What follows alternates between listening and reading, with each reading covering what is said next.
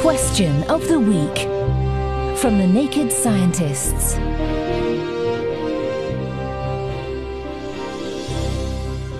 Hello and welcome to Question of the Week. And this week we've been feeling out an answer to this question from Matt. Do all humans have the same number of nerve endings on their skin? And if so, do those of us who are bigger, either taller or fatter, have the same sensitivity of a given area of skin reduced? Oh, something of a touchy subject there. Now, our skin has lots of different types of specialised sensory nerves that let the brain know what's going on anywhere on our bodies. But how does that translate to actually feeling something?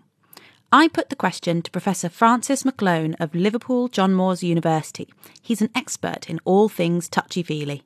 We can feel the sense of touch because the sensory nerves that have mechanoreceptors on them which respond to the physical stimulus of touching something or being touched. We have more densely packed mechanoreceptors in the fingers and lips and less on the torso or limbs.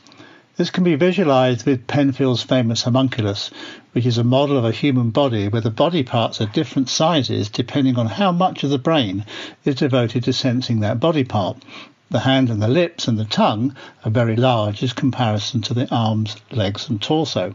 Evan_AU on our forum had also heard of the homunculus, though that's a new word for me. So it's thanks to mechanoreceptors in our skin that we can feel the sensation of touch, and the number of those nerves that you have going to a certain body part is called the innervation density of that body part. But how does this relate to size? Now, if you have naturally bigger lips or fingers, then the innervation density will scale up to fill the available space. But tactile acuity, which is your ability to detect a physical stimulus such as a gentle touch, will remain the same, so size shouldn't matter. So, human to human, big or small, we should all have about the same sensitivity in the same body parts. But what happens if you get bigger, like through gaining muscle or pregnancy? Would you still have the same level of tactile acuity as before you expanded? Well, Francis says we don't actually know. Yet. One way this could be tested in the lab is by measuring the sensitivity of a pregnant woman's stomach in early versus late pregnancy. So altogether, all humans have about the same number of nerve endings in the skin, although they are more concentrated in certain parts of the body than others.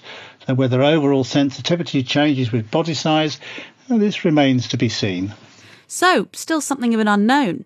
I smell a recruitment drive for a study coming on. Next time, we'll be going with the flow to find the answer to this question from Rakesh. So typically when electrons flow for the electric current, do they come out from the atoms and flow as electric current? Is it not true that when electrons come out from atoms, light and energy is released? So why don't electric wires change their colours? So, what do you think? You can email chris@thenakedscientist.com, find us on Facebook, tweet @Naked Scientists, or join in the debate on the forum. That's at thenakedscientist.com/forum. Thanks for listening, and until next time, goodbye.